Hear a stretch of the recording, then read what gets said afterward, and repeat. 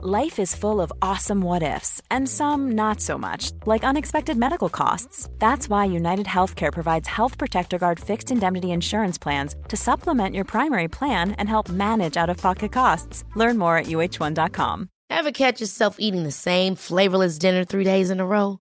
Dreaming of something better? Well, HelloFresh is your guilt-free dream come true, baby. It's me, Keke Palmer. Let's wake up those taste buds with hot, juicy pecan-crusted chicken or garlic butter shrimp scampi. Hello Fresh. Stop dreaming of all the delicious possibilities and dig in at HelloFresh.com. Let's get this dinner party started.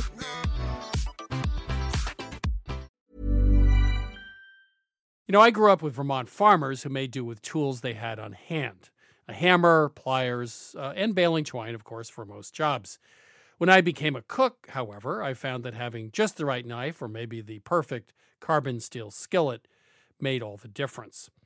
And the right tool also added pleasure to my cooking. I truly enjoyed my time prepping as well as cooking food.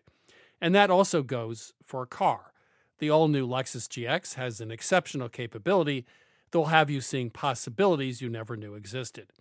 Its advanced technology and luxurious interior mean that wherever you go, you'll never go without. And that includes available dynamic sky panorama glass roof, available front row massaging seats, available 33-inch all-terrain tires, and available multi-terrain select. Live up to the all-new Lexus GX, luxury beyond limits. Experience amazing at your Lexus dealer. Buying furniture is not easy. You want well-designed pieces that fit into a modern lifestyle, yet the look should be timeless. And you want a custom experience creating furniture designed specifically for your space. My suggestion is that you check out Cozy, a North American company that thoughtfully designs furniture for modern living. Their high-quality products are delivered quickly and are easy to assemble.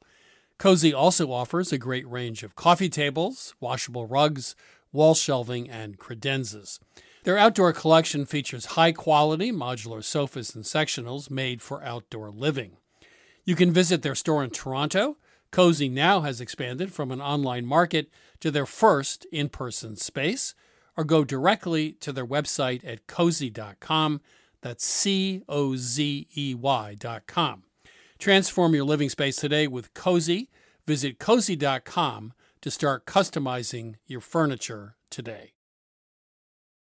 Hi, this is Christopher Kimball. Thanks for listening to Milk Street Radio.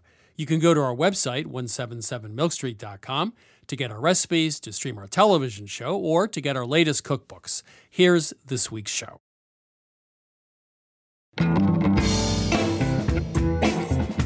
This is Milk Street Radio from PRX. I'm your host, Christopher Kimball.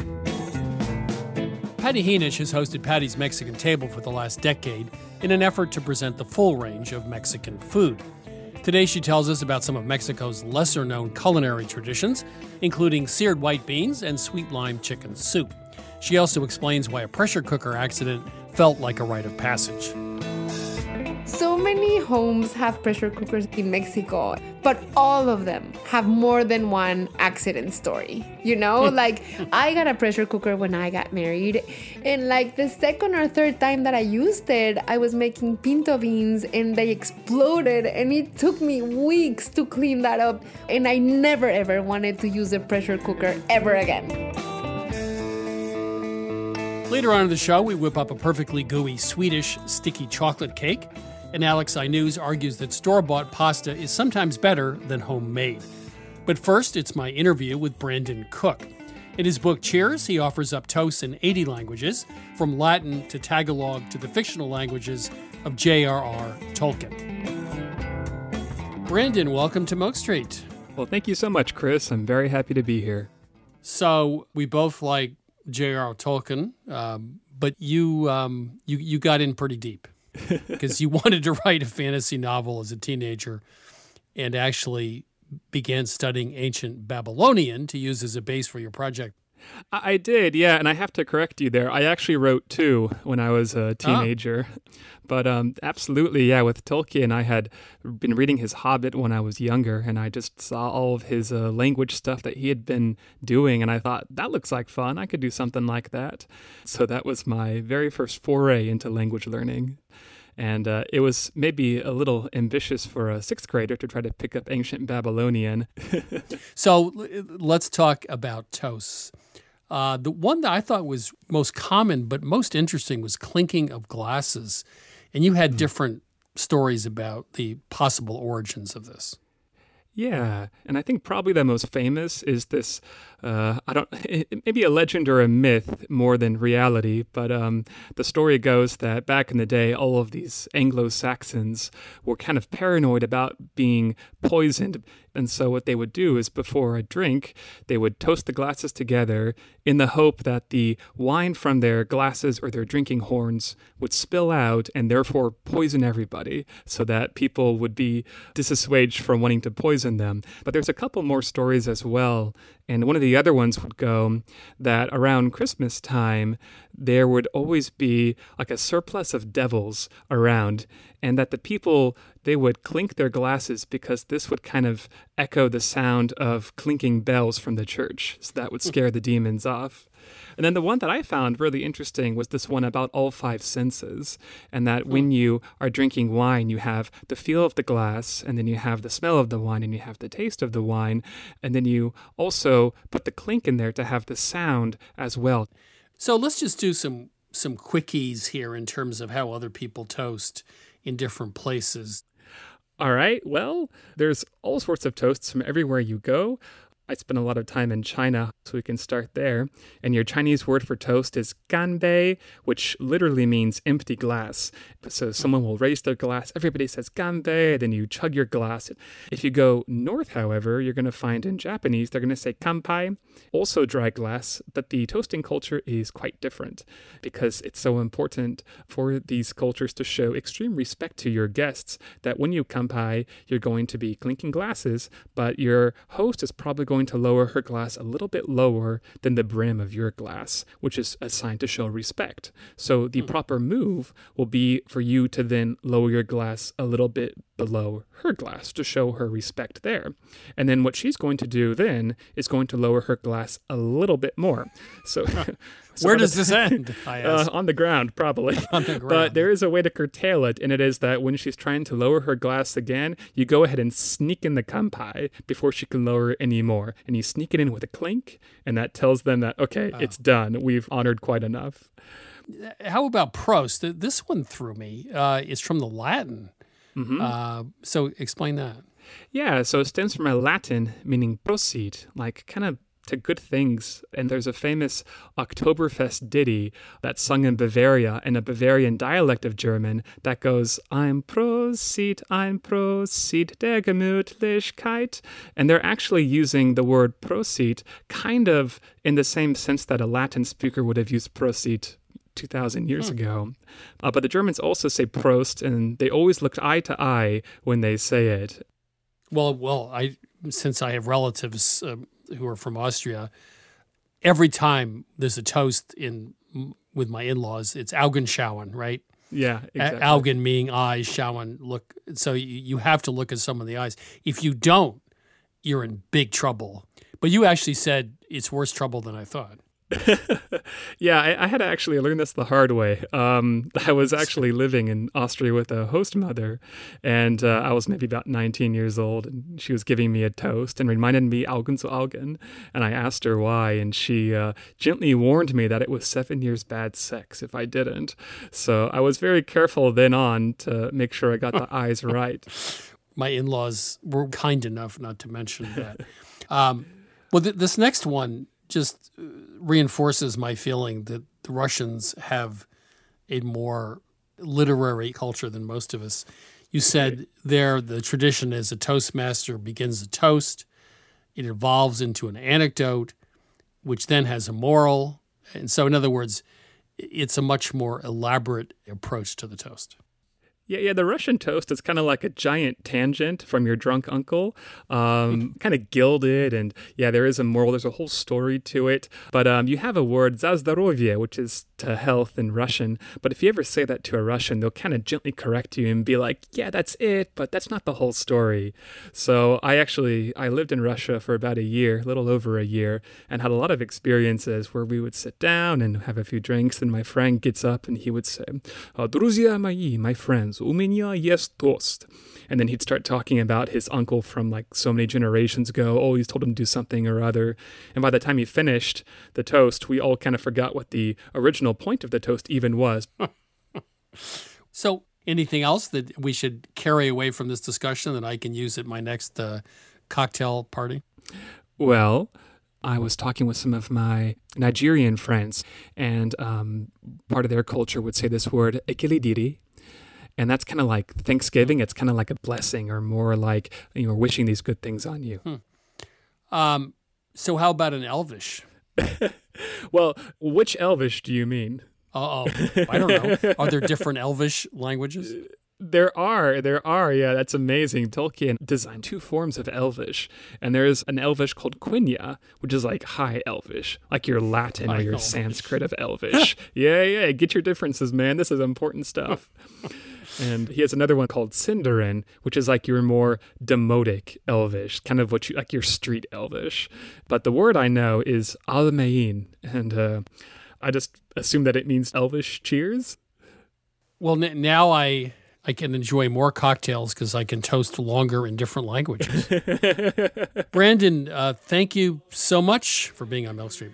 Thank you, Chris. It was such a pleasure to be here.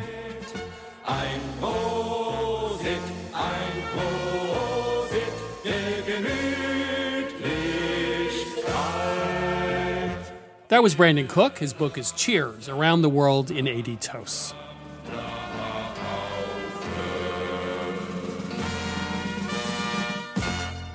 Now it's time for my co-host Sarah Moulton and I to answer some of your cooking questions. Sarah is, of course, the author of Home Cooking 101, also star of Sarah's Weeknight Meals on public television. Sarah, glad to see you. Thank you, Chris. I recently interviewed Stanley Tucci, and we talked obviously about Big Night, right, his breakthrough movie. And the last 5 minutes of that movie, as you remember, he's making eggs, and there's almost no talking, which is one of my favorite scenes in any movie. At the beginning of the scene, people are far apart, and as the scene evolves, people get closer and closer, and finally, he's sitting next to someone, and he puts his arm around them, and it's sort of this coming together and this acceptance of what's happened in the rest of the movie. But the question is the eggs, and he referred to it as a frittata, and he was essentially making scrambled eggs. And I said, isn't frittata thicker, and it goes into an oven, etc.? And he said, no, there is another type of frittata, which is essentially eggs scrambled in a skillet. And it's not baked. It's just done essentially scrambled eggs with maybe some flavorings. I never heard of a frittata being anything other than a thicker, essentially omelet that's finished in the oven, right? No, I'm baffled, frankly. He looked like he was really a good cook in that scene. It was quite impressive. Yeah. So I guess there's more than one frittata. Wow. There you go. Well, that's news to me. Let's take some calls. Welcome to Milk Street. Who's calling? Hi, this is Karen. How can we help you? A while back, our local pizzeria made cauliflower pizza for us, and my husband was raving about it. So I thought maybe I'll make some cauliflower pizza, make it at home, and it'll be a lot cheaper. The cauliflower pizza that they make at the pizzeria is nice and crisp. I tried twice. The first time, there was a considerable amount of water still left in the cauliflower after I cooked it. But the second time around, it came out very nice. I put it in the pan, and my husband was like, it's not crisp enough. So I thought, what could I do to make it more crisp? And then I thought maybe what they do, the pizzerias, they use the gluten-free flour, and they mix it in with the cauliflower rice. So the thing about pizza that I think that's so appealing is that you have a variety of different textures. The bottom of the crust is different than the inside of the crust. I think the problem is in a professional oven, I don't know if it's wood-fired or not, but you're getting up to 900, 1,000 degrees. And I think you probably need that amount of heat to really dry that crust out and make it crispy. My guess is if you have a 500-degree oven at home, you just don't have enough heat. I mean, Sarah, do you agree? Well, you know what? I did want to ask. So you have the riced cauliflower, right? And what else did you combine it with before you smushed it out? Right, I put egg in it, Parmesan, I don't know, a little salt and pepper. I think that's it. Okay. And what temperature did you do it at? I think it was about 450. I was even going to suggest something else, which is to cook it at a lower temperature for a longer time so it dried out more. Chris, do you have anything else to add? Yeah, go out and get real pizza. I'm sorry. The whole idea of cauliflower pizza is just so... Oh, dear. He's a purist. I'm not on board. Sorry. Well, it's very... Listen, I absolutely adore roasted cauliflower. I love cauliflower. I like eggplant, but I'm not going to make a pizza out of eggplant either. Anyway, so... Well, Karen, if you feel like it, try... with you, Chris. Hey, good. Hey, who was that? That was my husband. Good for him. You can't beat a nice, just regular cheese pizza. Okay, let's just agree. Life is too short. When you find someone you like, stick to it. Well, thank you, Karen and husband. Thank you. Thank you so much. Bye-bye. Thanks, guys. Okay. Bye. Bye-bye. Welcome to Milk Street. Who's calling? This is Binglin Hart. I'm from Jackson, Wyoming, and we're here visiting in Boston. Oh, Chris's neck of the woods. So how can we help you? I've had a sous vide for a couple of years. I've been relatively successful with it, with poultry and some pork items and vegetables. I have tried it a number of times with a leg of lamb, boneless, and have had poor consistency results. I've tried dry rubs. I've tried a wet marinade before I put it into the sous vide. The sous vide is usually 130 degrees for 24 hours, and it comes out tasting fine, but the consistency of firm canned dog food. Oh, gosh. That's rough. I do finish it under the broiler to try to get a crust on it, but the consistency, fresh or the next day, is still unpalatable. I don't know what I'm doing wrong. Well, I'm not a big sous vide maven, but I am somewhat familiar with a recipe that Kenji Lopez Alt did. I think the problem is that you're cooking it way too long in the sous vide. Chris, you agree? Yeah, I would say no more than 5 or 6 hours, but it depends, of course, how it's boned out and how it's tied and how thick it is. But I would say, a fourth that time, something ballpark, 6 hours maybe. Okay. 4 to 6, something. Recipes I got were off the net, and they all had, for a 4 to 5 pound boneless leg of lamb that period of time. I'm concerned about overcooking, and I'm also concerned about not cooking it long enough and getting sick. Right. First of all, let's just say that if you leave something between 80 and 140, that's the temperature zone that's a danger zone. So since you're cooking this to, you said 130 or something, but you're letting it sit under 140 degrees for a very long time. So I would say the sooner you get it out of that sous vide, the better in terms of safety. Now, you're not taking much risk with a leg of lamb, but I would say 6 hours. The other way to do it, which is how I do steak, is put it in a low oven, 225 to 250 oven, bring it up to 100 degrees internal, and then finish it on a grill or a pan or a very hot oven or a broiler. I do cook my steaks just as you say, and maybe the sous vide should just be bagged for legs of lamb. I don't have a problem with that either. All you want to do is bring up that internal temperature evenly, and there's also a little science. It's almost like you're turbo aging the meat. When you get around 85, 90, 95 degrees, you let it sit there for a while. It really does add flavor. You can taste it in a blind taste test. Could I ask one other question in the same line of a sous vide? Sure. Should the meats always be thawed, or can they be put in a frozen? I would have them thawed. I would too. The time you're going to spend in the sous vide is going to be a really long time.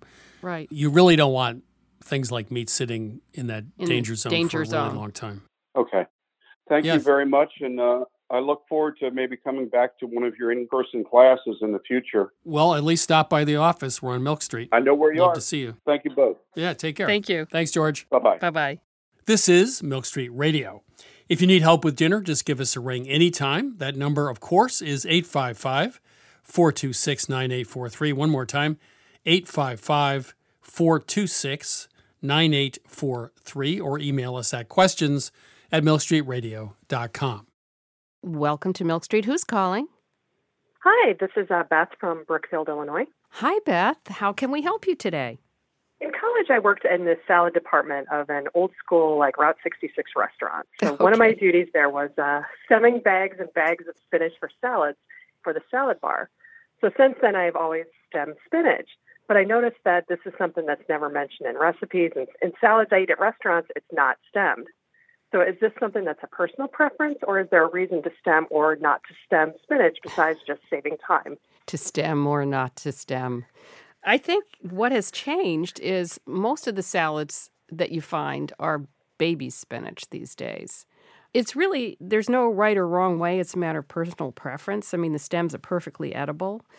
What I would do if I got a big bag of spinach at home is I would take off the stems because I don't like chewing on them, but then I'd chop them up and add them to whatever else I was eating chopped up, because then they'd be, in smaller pieces. But let's see what Chris has to say. Well, it's like parsley, right? I mean, some parsley stems are small and fragile and tender, and other ones are, you could build a hut out of them because they'd stand up to the elements. I think you're right. Baby spinach, not a problem. Just depends how thick they are and how you cook them, too. If it's raw salad, obviously you're going to want to stem them. But if you're going to steam them or something, then it's not really a problem.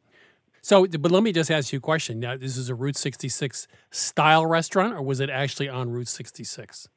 So it was actually on Route 66. Oh, cool. So we got a lot of different business, and we had kind of your traditional, we had a dining room, there was a coffee shop, there was a bar, and then they would always have a big salad bar. So what was the name of the place? It's called The Tropics. It's in Lincoln, Illinois. Really? That's really the cool. Tropics? Were there tropical drinks, too? There was, and outside there was a big sign that had a palm tree, and they played, kind of like Hawaiian-style music. I love this. So did you really look back fondly at that time? When I do see different things about Route 66, it brings up the good times I spent in the hot kitchen every summer while I was in college, working my way through. That sounds really cool. That must have been a fun experience. Yeah. I worked in an all-night Greek diner, including on the graveyard shift on Saturday night when all the crazy people would come in. I had to wear a day-glow orange uniform and nurses' shoes. And I have to say, it was one of my most fun jobs, and it was grueling. So, Beth, I hear you. Sometimes those... Wait, what was the fun part? The orange costume? No, it was just the characters who came in. And it was the camaraderie. It was really the camaraderie, because we'd get slammed and all these strange people would come in and we had to bond together, It's like MASH. Yes, exactly. Yeah. Beth, thank you for taking us down memory lane. Yes. Thank you for answering my question. Sure. Yes. Take care. Okay. Bye. All right. Bye. Bye. This poor woman calls up asking about spinach stems, and we're talking about Route 66. And we go off on a tangent. Your orange day-glow Greek diner episode. Yes. Oh, God, it was wild. You're listening to Milk Street Radio. Up next, it's my conversation with Patty Yinich. That's right up after the break.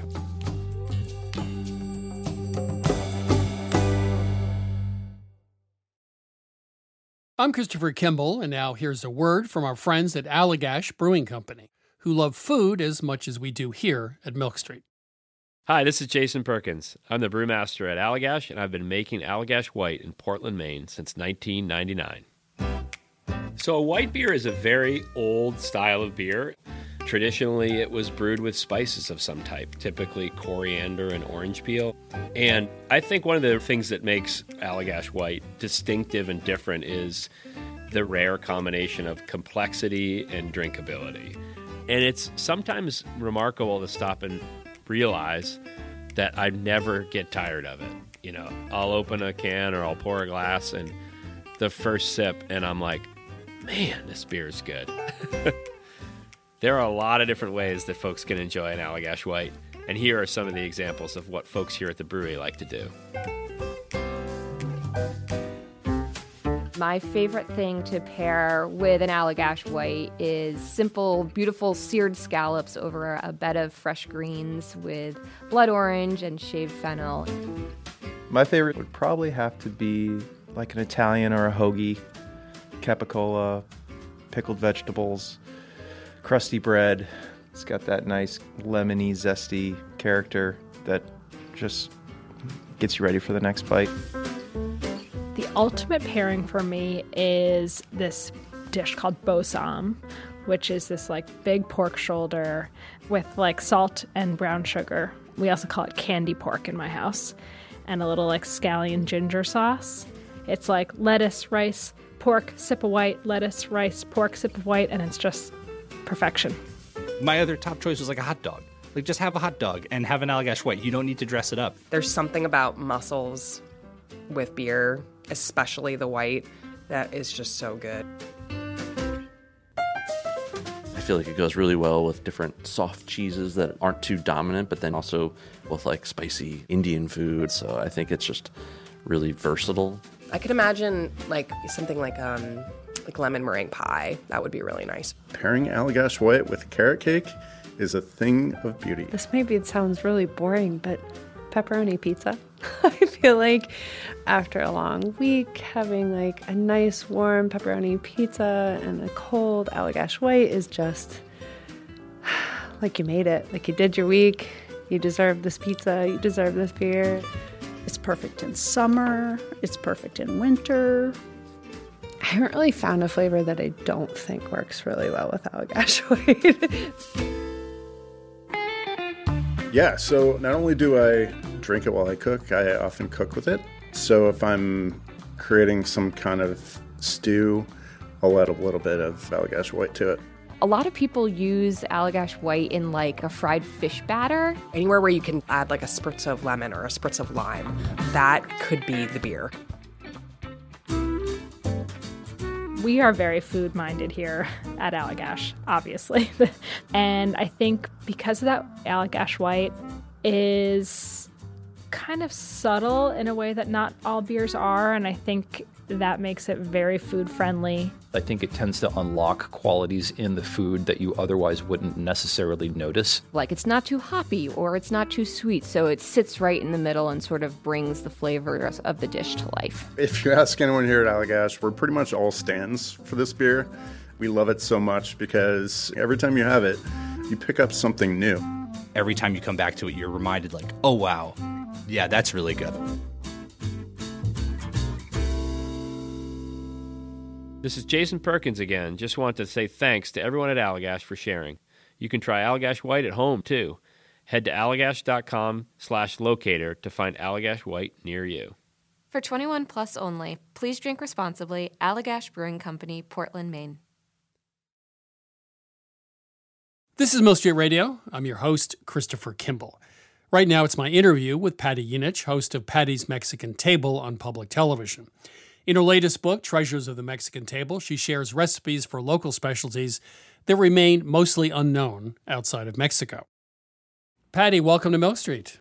Thank you so much, Chris. I'm delighted to be on Milk Street with you. So let me start with a weird question, because I think you wrote about this at some point.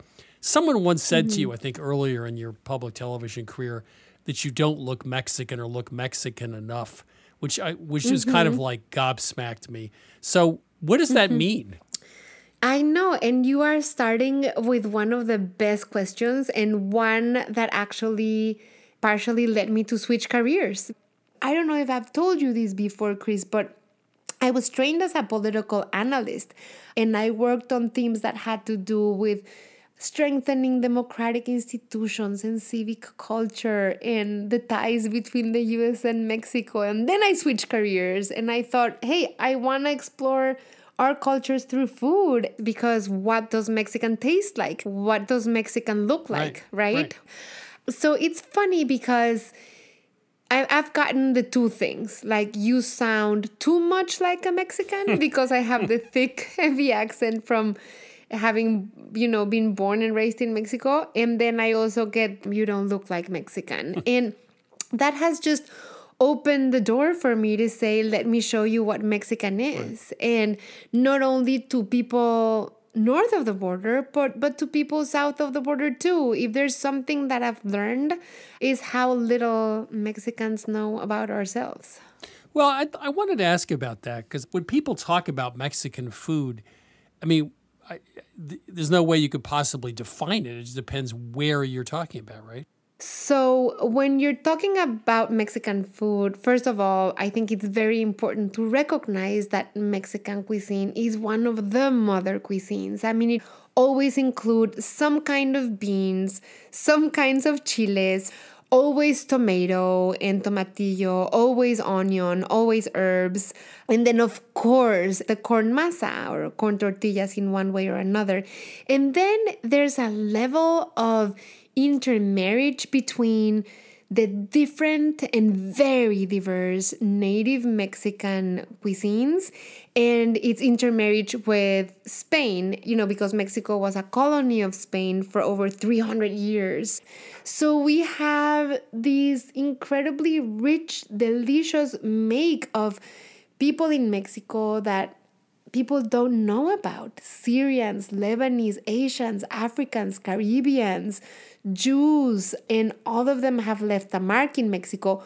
Or what's more, Mexico has found a way to embrace them and make their things very Mexican. So, as a Mexican, even if you're from a region and you taste food from another, you can taste it. Oh, even though I don't know these that well because it's not from my region, it tastes like Mexico. I mean, I was in LA recently and I did a taco crawl, and I tasted tacos that I've never in my life tasted. Are we you're not scratching the surface, but are most of us just starting to scratch the surface? Oh, yes. Chris, we are all. Even the Mexicans that have devoted our lives to do this. So in talking about tacos, I mean, you could have a Taco Tuesday be an everyday taco and for 100 years not repeat the same taco. Even if I live 100 years, it will not be enough time because every time I go back to share or explore a region that I've dedicated years to, I find that there's new things. To give you an example, when we went to film in Oaxaca, it was like 4 years ago. And I was telling the team that came with me, they're all American.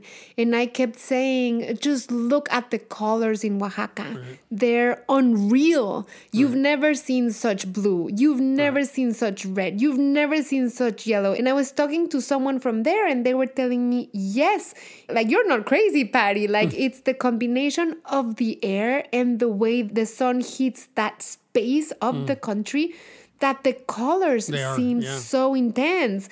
And connecting to the wonderful question that you asked me before about just scratching the surface, when I first started, I really wanted to share what I knew and what I missed. And now I am most excited about learning along with my audience. And it's that exploring together and finding out together and saying, hey, I didn't know this.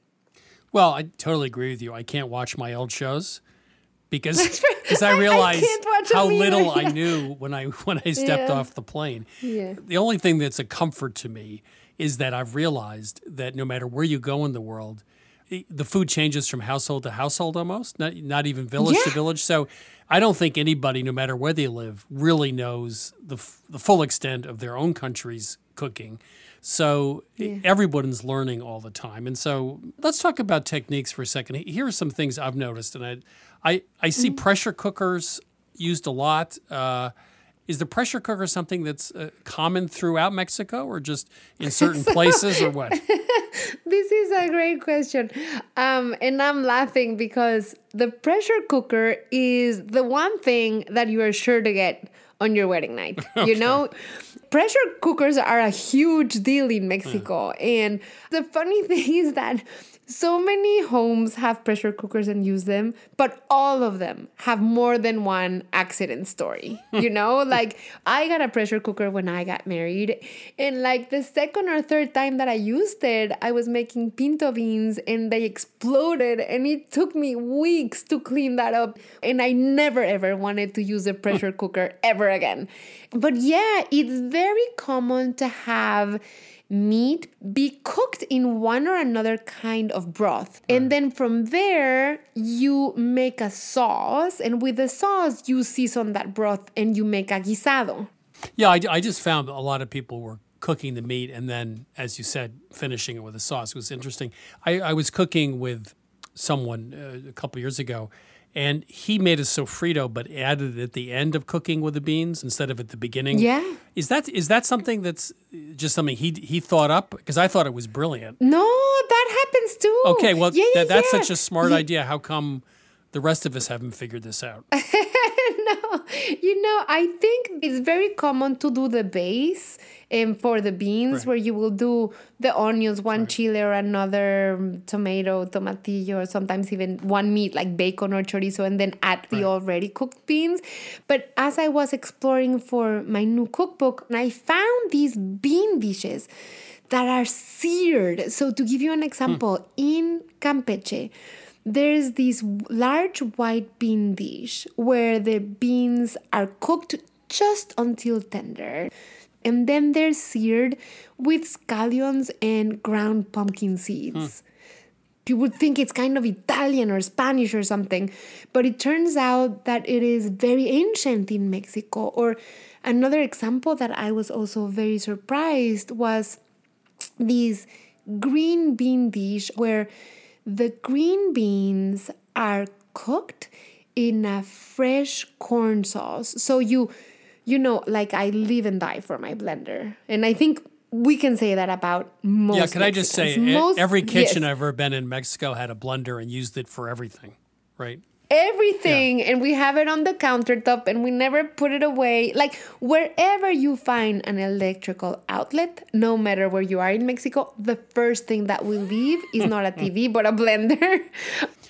So let's talk about a recipe that almost every culture has, chicken soup, because it tells you a lot about the culture. You have one with chickpeas, which sounded fabulous. Ah, it's so good. El caldo tlalpeño. Yes, I think, you're like asking me the best ever questions, because just by focusing on chicken soup in Mexico tells you so very much. You can find so many homes that start the week making caldo de pollo because we're going to use that chicken for doing tons of other things, antojos, enchiladas, taquitos, sopes, etc. But then with that soup, depending on the region, Mexicans, we love dressing things up. I think that is one of the characteristics of Mexican cooking, no matter where you are in the world. Like, we love to dress our food up with garnishes, with sauces. And so you were talking about the caldo tlalpeño. The broth is flavored with a little bit of chipotle, and then it has some vegetables and chickpeas, and then you dress it up. You can add diced avocado, cilantro, onion, but then you get a version of sopa de pollo that people die for in the Yucatan, that is called sopa de lima.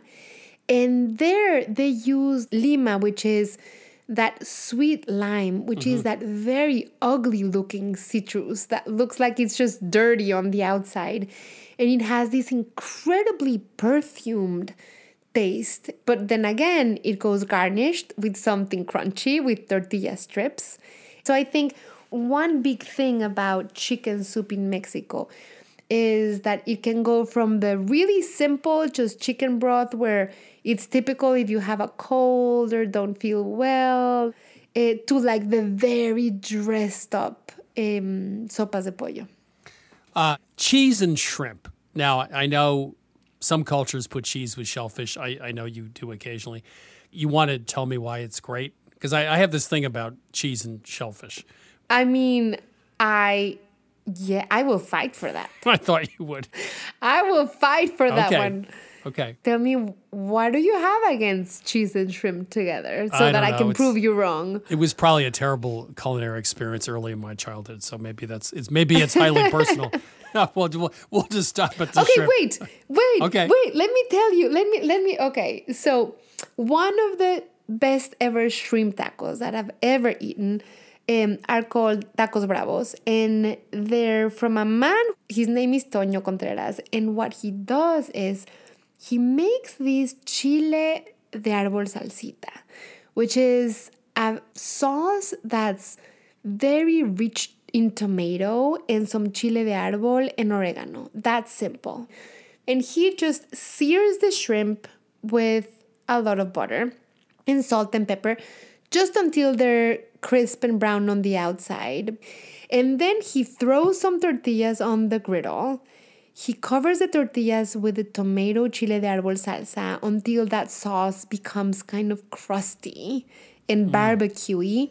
He adds mounds of melty cheese, and the cheese starts melting onto the tortilla. It oozes out of the tortilla and creates a chicharrón de queso. And then he adds the plump shrimp with that sauce. And then he makes a double stack of that. You know, Patty, I just have to say, I didn't have a chance. I mean, you just took the cheese and shrimp and just hit a home run. Okay, I yield. Patty, thank you so much. You convinced me to put cheese on my shrimp and many other things. And thank you just so much for being on the show. I hope we do it again soon. Thank you. That was TV host Patty Yunich. Her book is Treasures of the Mexican Table. Patty Yunich is often told that she does not look Mexican. Well, that's because Mexico is a big place. Oaxaca and Puerto Vallarta have little in common in terms of what's for dinner. And Mexico City, with 9 million inhabitants, offers everything from pork tacos to triple cream cheesecake and sourdough pizza. Mexico, like most other countries, is not really a place. It's a collection of households.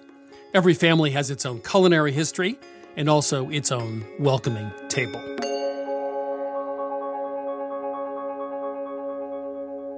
You're listening to Milk Street Radio. Now it's time to chat with Lynn Clark about this week's recipe, Swedish sticky chocolate cake. Lynn, how are you? I'm doing well, Chris. I've made lots of chocolate cakes. I've never made a Swedish sticky chocolate cake. Why is it sticky? And why is it Swedish? Well, you're going to want to make this cake because right now this is my favorite dessert to make. It's super simple.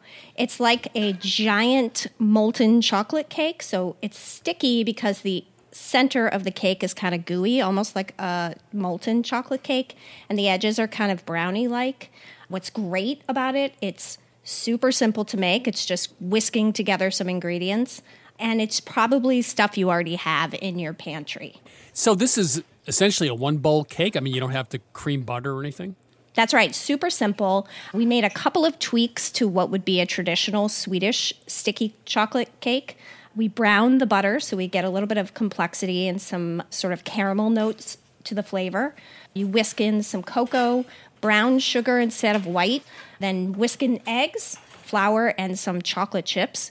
Put it in a 9-inch springform pan and put it in the oven. So is the texture sticky? What's the meaning of the word sticky? So I would say it really more means gooey. So on the inside of the cake, it has kind of, I wouldn't say it's runny, but more like a gooey texture, kind of like a molten chocolate cake, not quite as runny. And because of that really particular texture, it's a little bit tricky to get the baking just perfect. So where you would normally bake this in Sweden, you would put it in the oven at a really high heat and bake it for just a short period of time. We actually found the opposite was a little bit better. So we lowered the temperature to 325 and let it bake for about 30 minutes. And you want to bake this until the cake just springs back around the edges. This is not a cake where you want to poke a toothpick in the center, because if it's dry, you've completely ruined the cake. Well, I think that's true. I mean, just to riff on chocolate cakes and when they're done, I think chocolate cakes are done when they're not totally dry, because the more you cook chocolate, the more flavor actually ends up in the air, right? That's not right. in the cake. That's right. I think underbaking chocolate cakes, quote unquote, is always a good idea. Yeah, especially important here. You said test the edges, not the center. Exactly. Which tells you a lot. Lynn, thank you so much. Swedish sticky chocolate cake, one bowl, half an hour. Sounds great. Thank you. You're welcome. You can get this recipe for Swedish sticky chocolate cake at milkstreetradio.com. This is Milk Street Radio. Coming up, Alex I News rethinks homemade pasta. We'll be right back.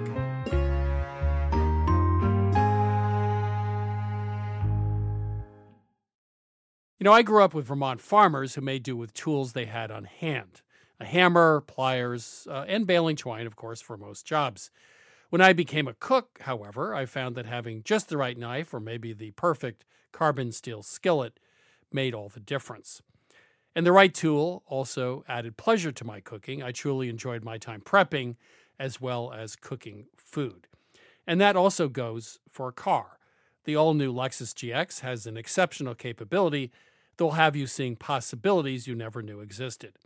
Its advanced technology and luxurious interior mean that wherever you go, you'll never go without.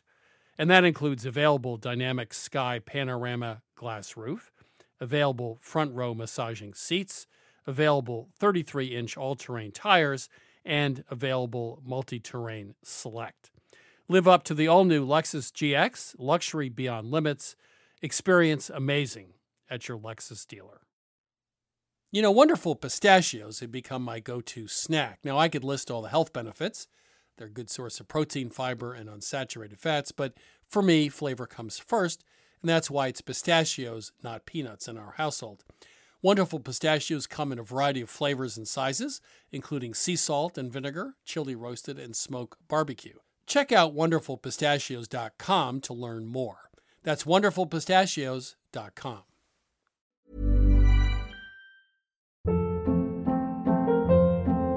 Hold up. What was that? Boring. No flavor. That was as bad as those leftovers you ate all week. Keke Palmer here, and it's time to say hello to something fresh and guilt-free. Hello Fresh. Jazz up dinner with pecan-crusted chicken or garlic butter shrimp scampi. Now that's music to my mouth. Hello Fresh. Let's get this dinner party started. Discover all the delicious possibilities at hellofresh.com. Hi, I'm Daniel, founder of Pretty Litter. Did you know cats tend to hide symptoms of sickness and pain? I learned this the hard way after losing my cat, Gingy. So I created Pretty Litter, a health monitoring litter that helps detect early signs of illness by changing colors, saving you money and potentially your cat's life. Pretty Litter is veterinarian developed, and it's the easiest way to keep tabs on your fur baby's health right at home. Go to prettylitter.com and use code ACAST for 20% off your first order and a free cat toy. Terms and conditions apply. See site for details. This message comes from BOF sponsor eBay. You'll know real when you get it. It'll say eBay Authenticity Guarantee. And you'll feel it. Maybe it's a head-turning handbag, a watch that says it all, jewelry that makes you look like the gem, or sneakers and streetwear so fresh every step feels fly. eBay gets it. So look for the blue check mark next to that thing you love. And be confident that every inch, stitch, sole, and logo is checked by experts. With eBay Authenticity Guarantee, you can trust that feeling of real is always in reach. Ensure your next purchase is the real deal. Visit ebay.com for terms.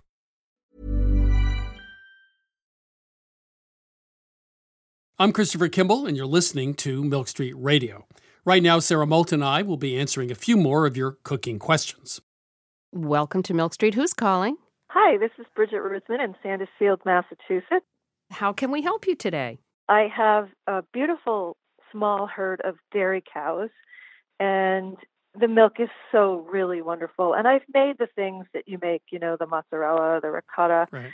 But I'm wondering what you would recommend for tempting maybe some hard cheeses. And I don't have a cheese cave, and it's a little intimidating to think this is a 3-month process, and I want to do it right. Well, a lot of my neighbors in Vermont have taken to cheese making. When you get into aged cheeses, I know it's a little tricky, but I know all my friends who've done this have started small, and they've had a lot of success. I have a dream of making manchego, but I know that's with sheep's milk, and I think I can substitute a really creamy cow milk. So these are Jerseys. What else do you have? I just had a Guernsey cow Yeah. freshen 2 days ago. And boy, if you really want to taste milk, try Guernsey milk. Oh. It is just so phenomenal. It's like drinking liquid ice cream. There's all sorts of groups of people and associations in New England. And the people I found are extremely helpful. So I would just go find somebody who's done this and spend some time with them. That is exactly what I was going to say. I mean, people I know who became cheesemakers, that's how they did it, is they went and apprenticed or spent some time. And I believe there's a Massachusetts Cheese Guild. Yes, I had that thought. And the nuns at the Abbey in Bethlehem, St. Regis, have done some of this. And they actually traveled to France to learn about it. And I thought I might spend some time there. Oh, why not? Yeah, definitely go to France and learn. Okay. Learn there. Sarah just perked up, I'll by come the way. with you. Yeah, why not? Can you help milk my cows while I'm gone? I would love to do that. I've milked cows for years You know- and years as a kid. I grew up milking cows, and I got my ticket punched Yeah, already. yeah. I'm done. But maybe you can get some young people in who want to learn about taking care of cows. You know, that's always a possibility. Bridget, I hope you make it to France, and please let us know. I will try. Okay. Thank Best you of very luck. much Yeah, your good for help. you. Okay. Thanks. Thank you. Bye-bye. Bye-bye. This is Milk Street Radio. If you're in a cooking rut, give us a call, 855-426-9843. One more time, 855-426-9843, or email us at questions@milkstreetradio.com. Welcome to Milk Street. Who's calling? This is Kathy from Worcester, Ohio. How can we help you? My question is regarding some baking I've been doing. I've been making mostly cakes, quick breads, and muffins. And I find that the recipes I use are far too sweet and heavy for my liking. So I take a number of liberties, including reducing the amount of sugar and fat. I'll add an extra egg. I'll use some cultured dairy products like yogurt or kefir with the milk. For example, I recently made a dozen blueberry muffins, and I used a third cup of sugar, 2 eggs, 2 tablespoons butter, 2 tablespoons vegetable oil, and about a third cup of kefir in the liquid. And I've done that with other products as well. They rise well, they're light, they're moist, and they have a nice crumb. I just kind of play around going by look and feel, but I'd like to know, how low can I go? What's the minimum amount of sugar and fat I can use and still get good results? First of all, you're right. Most traditional recipes are much too sweet. Two, I think a muffin, because it's relatively small, you don't have a big structural problem like you would with a 9-inch cake pan. So if you're going to pull this stunt, the best way to do it is with something small because the structure problem is not as big. 3, sugar is hygroscopic, which means it attracts moisture, which means as you reduce sugar, it means that over time, that cake will end up being a little drier, right? Right. And 4, and out of the hard part is how much sugar. You could always reduce the sugar by 25% or so and probably be okay. You might even get down to 50%. I would start with 25 and then go from there. But it sounds like you are intrepid, which is great. I mean, the other thing I can do is suggest Joanne Chang. She's from Boston now. She started something called Flour, a bunch of bakeries in the Boston area. They're fabulous. And I think she wrote a book called Baking with Less Sugar. Okay. She's, a Harvard graduate who's also a baker. So she's got some street cred from both sides of the street. Baking with Less Sugar is a book you might want to pick up. Sarah? It sounds almost like you don't need us because I was going to say that. You're doing your own experiment. You're doing it over and over again and tweaking it and figuring it out, and your instincts seem very good. So I'd say just keep doing what you're doing. The only thing that makes me nervous is when I read about how with baking you just have to be so exacting, and I'm not being very exacting. I presume you're keeping track of everything you do and what exactly you're adjusting and how many tablespoons or teaspoons or cups or whatever. So as long as you're keeping track and you're liking the results, you're doing great. I'm impressed. You could probably teach us something. So yeah, yeah, good for you. Oh, I doubt that. Keep it up. Keep it up. Thanks, Kathy. Yeah. All right. Well, thank you very much. Take Bye-bye. care. This is Milk Street Radio. Next up, it's French food scientist Alex Aynouz. Alex, how are you, and what's up in Paris? All good in Paris, but recently I've been facing a new problem. It feels like I'm always talking about my problems with you, but it's doing me good, so I'm going to keep doing that. I haven't changed my race. Okay, so my problem is about carbonara pasta, okay? Oh, yeah. I mean that's a crowd pleaser, right? Everybody loves a good carbonara. So I'm all for having my kids discovering genuine Italian dishes, but it turns out that on weeknights, it's complicated. So my kid would just go like, is this like an Italian dish? And I would just, Because I can't lie to him. I say it's not a carbonara. Well, I was just going to say, just say yeah. I can't say yeah. I can't do this because my kid is can't exactly like me. And he said, "Are you sure, Dad?" And then I would just say, okay, so it's not a real carbonara. This is a carbonarish. So we're not going to end up with pasta with scrambled eggs and cheese, are we? No. Okay, No. I I wouldn't do that. This is a line I wouldn't cross. Okay. So instead of Italian cheese, I go French cheese. Instead of the right premium pasta, I go for any random pasta shape, like basic dried pasta from the supermarket, and probably a few other blasphemies for Italian, I would say. But for me, I'm fine with it because I know what carbonara is. I mean, I think I do, and that's exactly my point. Recently, I was in my studio, and I thought maybe I should start practicing the real carbonara dish one more time just to make my mind clear. Yeah. So carbonara is basically some sort of a creamy, eggy, cheesy pasta with pepper and bacon bits, more or less. And for pasta, well, you have different options, but in this case, I thought, well, since I want to pay justice, I'm going to go homemade pasta. So you fry up some guanciale bits, that's the pork cheek bacon. Then on the side, you mix up some pecorino cheese with a bit of Parmesan cheese, with a whole egg, and then you crack a little pepper and you add a bit of pasta water in there as well. Drop the pasta in water, in boiling water. I mean, cook them until they are almost done. And then you basically dump the pasta inside the frying pan with the bacon, and you also dump in the sauce that you made, the creamy cheesy sauce. And that happens off the heat, because you don't want to scramble eggs. You mix that up and you get beautiful, nicely silky coated pasta with crispy caramelized bacon bits. That's the theory. But things didn't go that way. It looked great. And I started tasting it. Nothing. How is it possible? Like when I say nothing, I meant I'm not getting, the thrill that I usually get when I do carbonara. Why is that? I take another bite. You know what? I think the dish that I just made, I have to say, it's a little boring. Why is it a little boring? I used the best of the best ingredients I could find. And then I was just, sitting in my studio looking at all this with the packet of flour in one hand, the one that I use to make homemade pasta. How can you do better than this? And then on the other hand, I had, just for the video, the packet of pasta, of supermarket pasta, the one that I use sometimes on weeknights. And I realized that one of the packets says pasta di grana duro. That's the basic supermarket dried pasta. But the flour that I've got in the other hand said farina di grana tenero.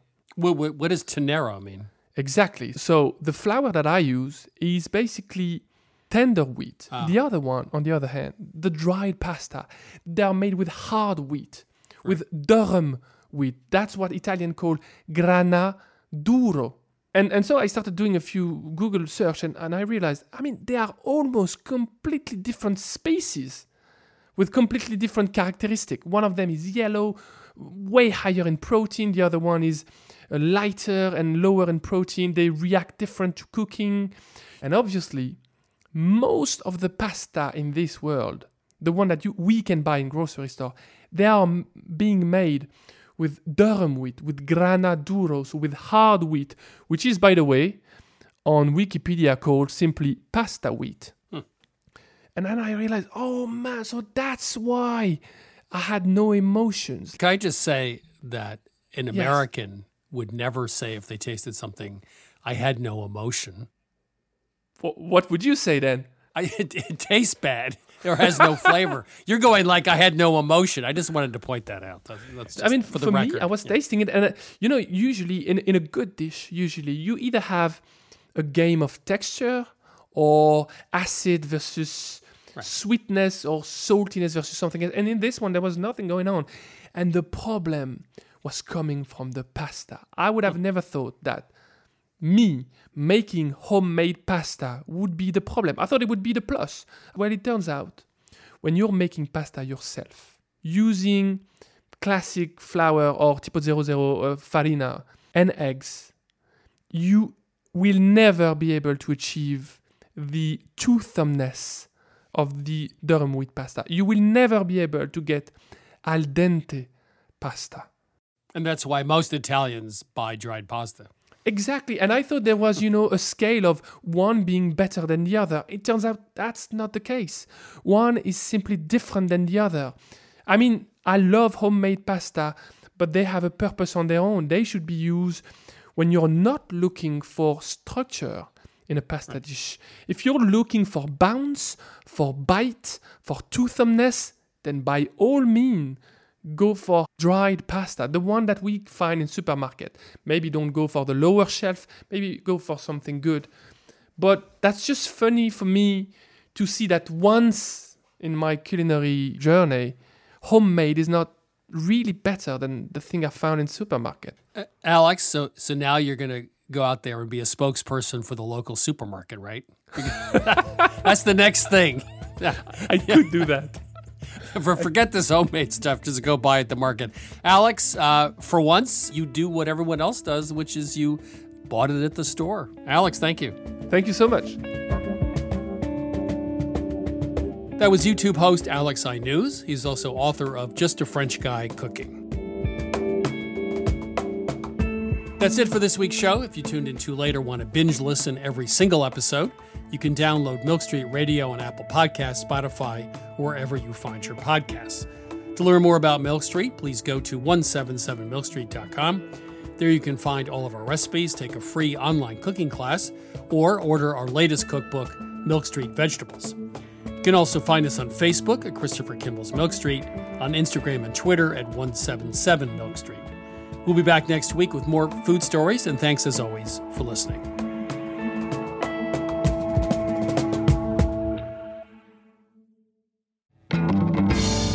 Christopher Kimball's Milk Street Radio is produced by Milk Street in association with GBH, executive producer Melissa Baldino, senior audio editor Melissa Allison, producers Sarah Clapp and Jason Tereski, production assistant Amelia McGuire, and production help from Debbie Paddock. Additional editing by Sydney Lewis. Audio mixing by Jay Allison at Atlantic Public Media in Woods Hole, Massachusetts. Theme music by Toubab Crew.